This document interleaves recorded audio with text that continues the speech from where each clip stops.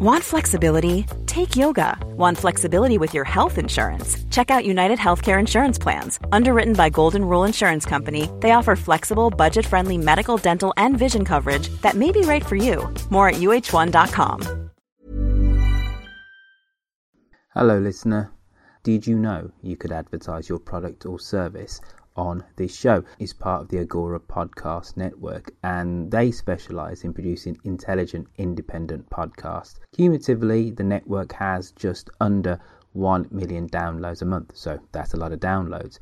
You can contact us if you've got a product or a service you would like to hawk by going onto their website, which is the agorapodcastnetwork.com.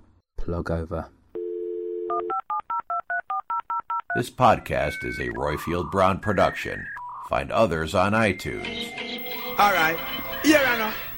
In an uncertain world, there is always music which can be listened to in good company.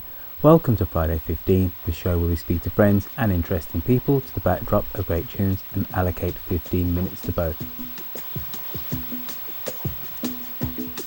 Today we speak to author and historian David Pietrusza about the intersection of baseball and the presidency.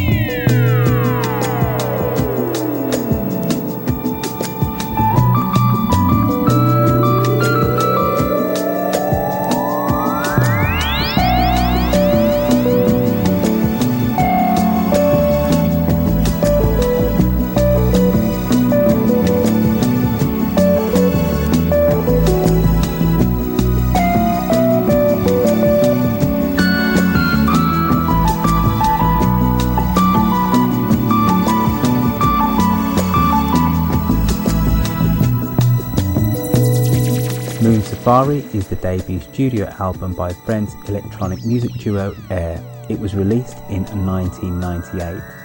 It's also acclaimed by critics as Air's most renowned release. This is the album's opening track, La Femme Argent.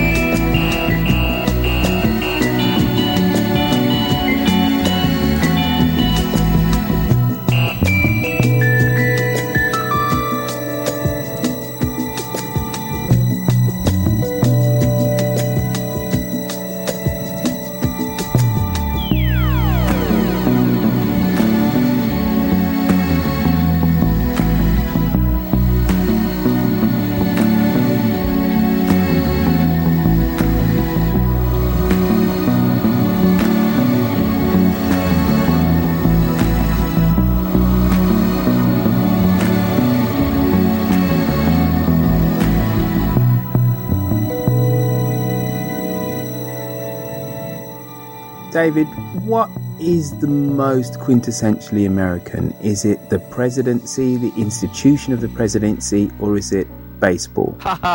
The presidency is a great shorthand way to know history. Because if you start looking at it's indigestible 4-year chunks or 8-year chunks, or in the case of Franklin Roosevelt, a bit longer, but he's the great exception. And so you can manage what you're looking at in terms of the ebb and flow and the events of what's going on in America. But baseball is certainly a big part of it. And I went to a baseball banquet the other night, and it was quite moving to me, and to see how connected the sport is to what people care about and just the way about people live. And I think we're going to see an explosion again in baseball's popularity with the big dip in football's popularity, the controversy, and also the great World Series that just occurred. It's a great game, and it's sort of what they say about a lot of other institutions, that it survives all the nincompoops that run it because it's so good. Let's do another analogy between the great game of baseball and the presidency. Which president is most synonymous with supporting a specific team in baseball? You don't see much of that in the 19th century. Taft is the fellow who throws out the first ball. Herbert Hoover was a great baseball fan, as was Harry Truman. A lot of the more famous presidents really aren't. The fellow who has the most direct connection with the game is really not that big a fan, and that's Ronald Reagan, who was a play-by-play announcer for the minor leagues when he was a very young man before he even goes out to Hollywood. George Bush, actually, no.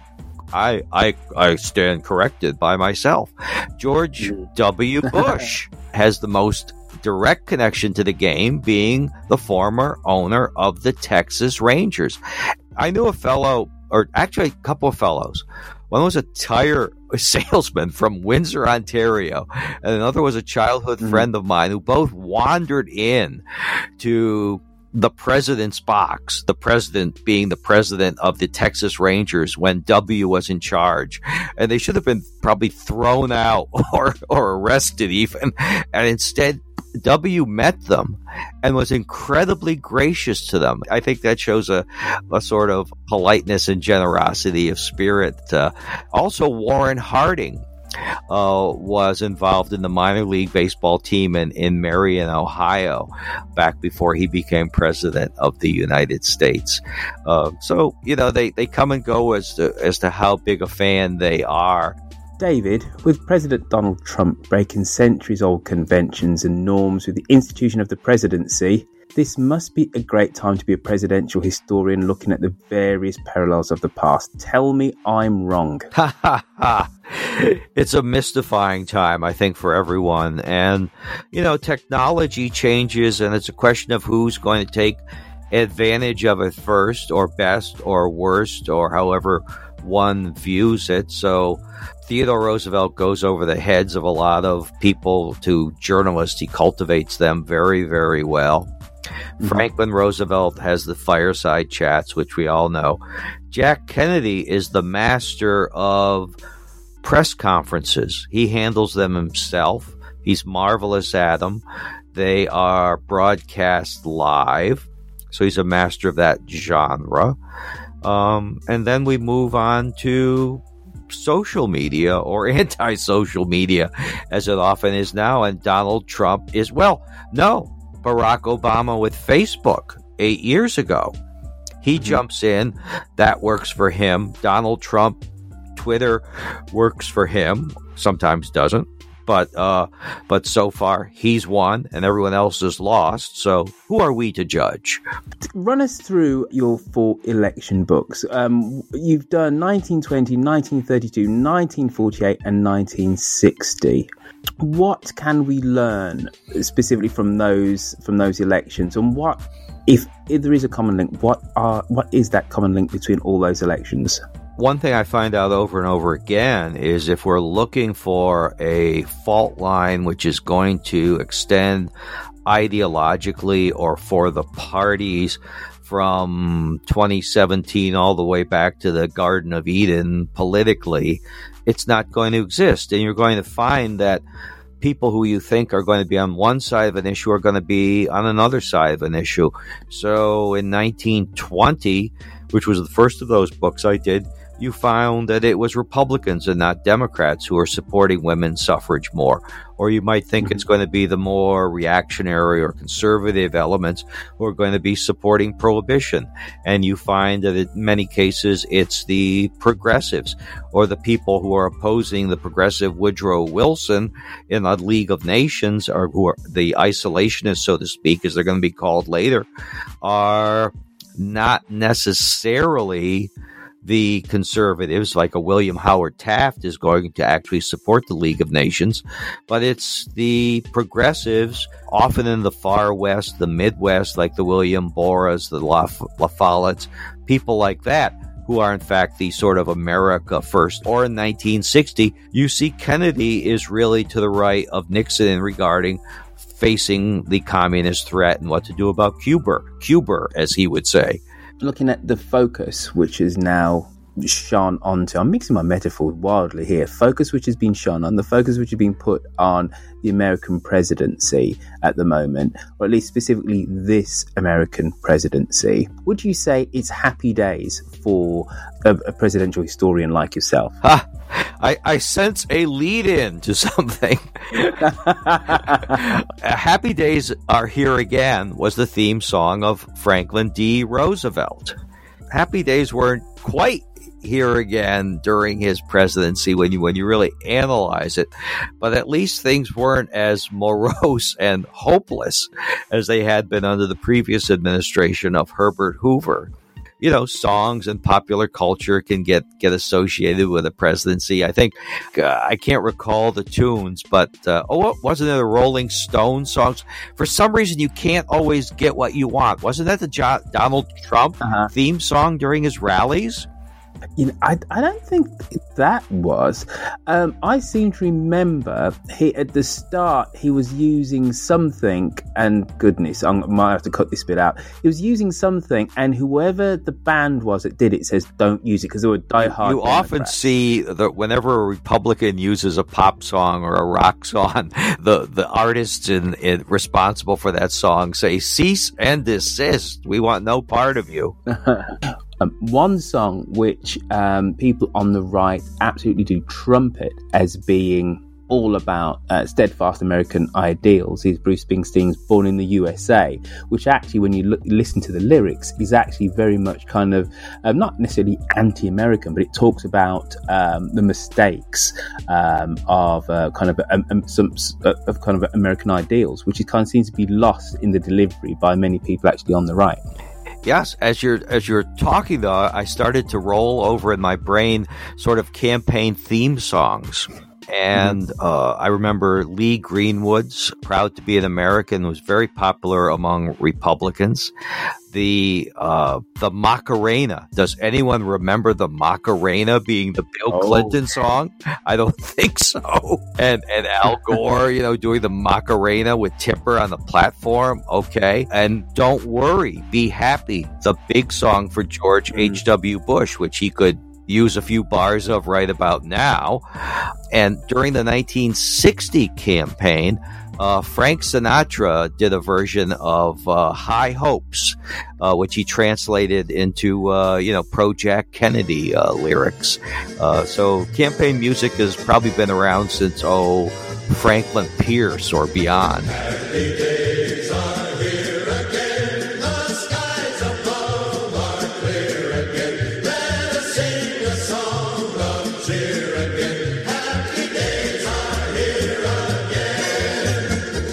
All together shout it now, there's no one who can doubt it now. So let's tell the world about it now. Happy days are here again.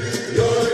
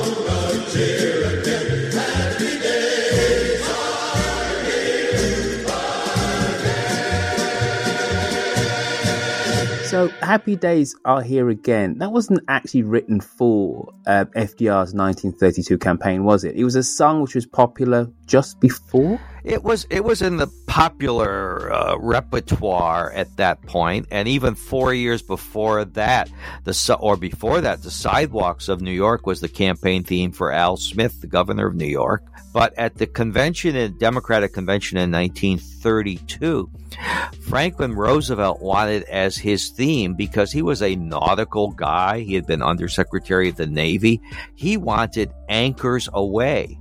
And the organist at that convention, who was missing a couple fingers, by the way, started playing this dirge-like version of Anchors Aweigh. It was terrible. It was like bringing everyone down, man. And FDR's advisors said, stop it. Play something else. Play anything else. And somebody said, make it Happy Days Are Here Again. And so, like many of the famous things of history, you see they come about by accident. And that's how it went. And that was the big deal for Franklin Roosevelt. And even the title of a book on that 1932 campaign of his. Now, we need to move on somewhat 28 years later to look at one presidential campaign which is captured with the modern glare of television. It's the election of 1960. And I know that you have your book about 1960, but I want you to compare and contrast for us, David, your book between Theodore White's kind of seminal Pulitzer Prize classic.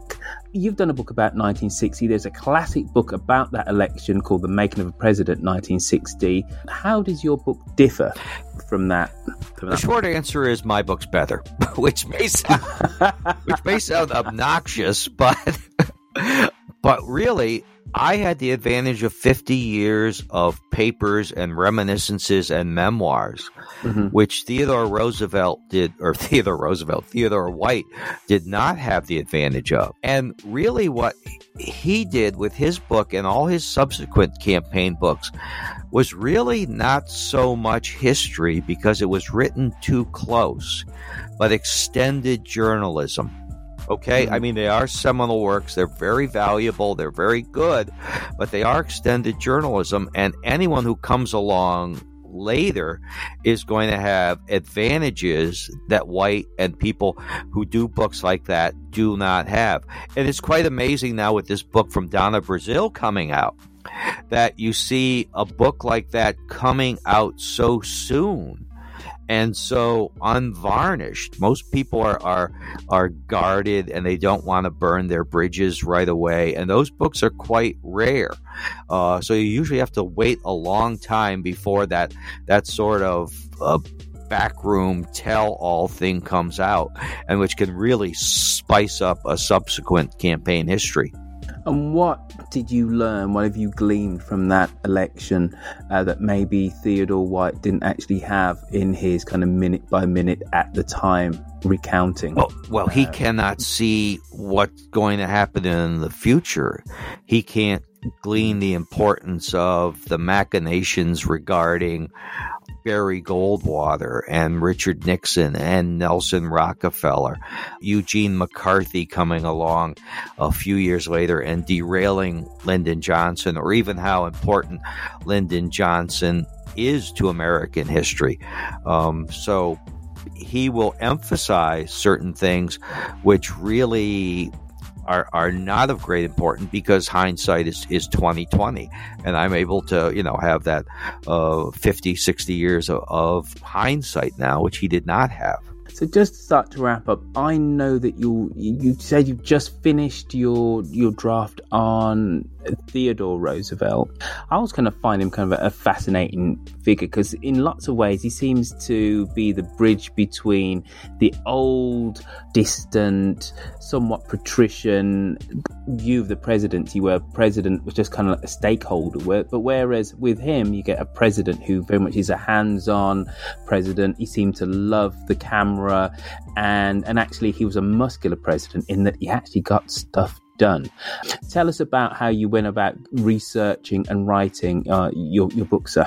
Your summary of what Theodore Roosevelt's importance was very correct. He is the person who changes the focus of the presidency from the old chief executive, in other words, the person who merely executes the policy, which is enunciated, put into law by the Congress, and somebody who acts on his own. He's still constrained in many ways. For example, in 1904, he doesn't go out and campaign. It's just not done. And there are boundaries which even Theodore Roosevelt will respect. But my book is about the final years of his life, the World War I years, where he's struggling to get America into the war, or at last. And he gets his war. He's on the verge of reclaiming power. He jostles for the nomination in 1916. It is his to have in 1920, but it's a story of triumph and tragedy. He gets his war. His 4 sons go into the war. He wants to, but he's rejected by Woodrow Wilson, which is a sound decision on Wilson's part. But 2 of his sons are very badly wounded in the war, and his youngest son, Quentin, is killed on Bastille Day, 1918, in France. And he, Theodore Roosevelt, does not live to that 1920 election. He's sort of like Moses, leading his people into the promised land, but he's not able to get there himself. Mr. Petruccia, I'm presuming that all of your great works can be found on Amazon or any halfway decent bookshop on Main Street in America. Would I be correct in that summation, sir? That is correct. And just remind us again, what are your 4 titles and the name of your book, which you have coming out soon, and when will it be out? The 4 titles are 1920, 1960, 1948, and 1932. The next book will be called TR's Last War, and it will be out, God willing, in September 2018. So there's a bit of waiting and a bit of editing to do in the meantime. David Petruccia, thank you for coming on to Friday 15 and sharing your love of not only of baseball, but of American presidential elections and its presidents. Thank you. I'm Sandra, and I'm just the professional your small business was looking for. But you didn't hire me because you didn't use LinkedIn Jobs. LinkedIn has professionals you can't find anywhere else, including those who aren't actively looking for a new job, but might be open to the perfect role, like me. In a given month, over 70% of LinkedIn users don't visit other leading job sites. So if you're not looking on LinkedIn, you'll miss out on great candidates like Sandra. Start hiring professionals like a professional. Post your free job on linkedin.com/people today.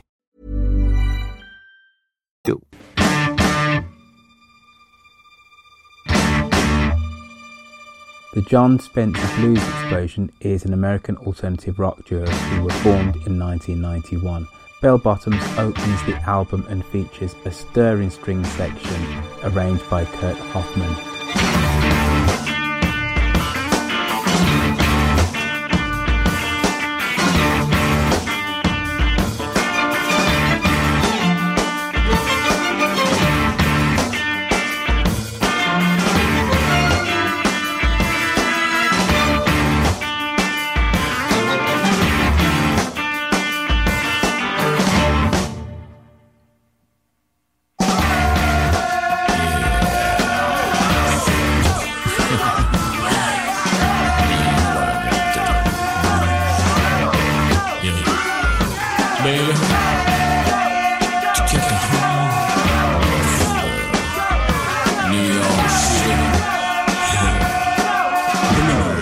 Explosion.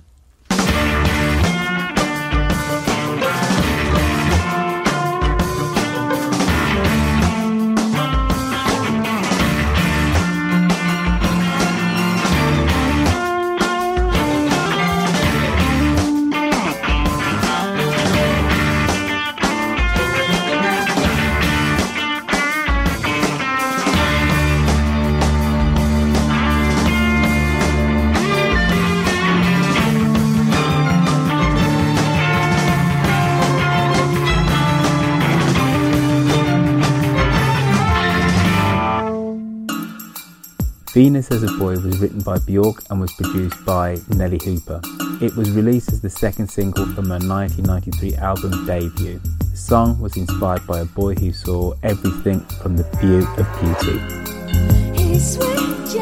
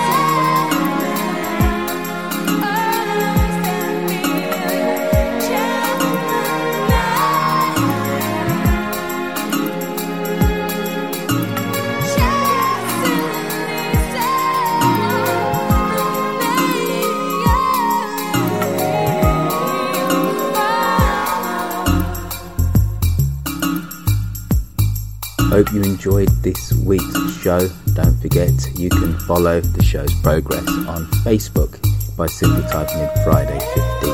You can also find us on Twitter, where you can follow me at Roifield, spelled Roifield.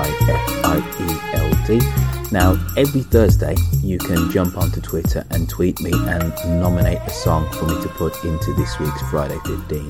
iTunes reviews, folks, are extremely important. They're the lifeblood of any podcast. Please go onto iTunes and write us a glowing review. And don't forget, finally, you can email me where I'm Roifield, spelled Roifield, @gmail.com. See you all again in 7 days' time for more good music and great conversation. A lot can happen in 3 years, like a chatbot may be your new best friend. But what won't change? Needing health insurance. United Healthcare Tri-Term Medical Plans, underwritten by Golden Rule Insurance Company, offer flexible, budget-friendly coverage that lasts nearly 3 years in some states. Learn more at UH1.com.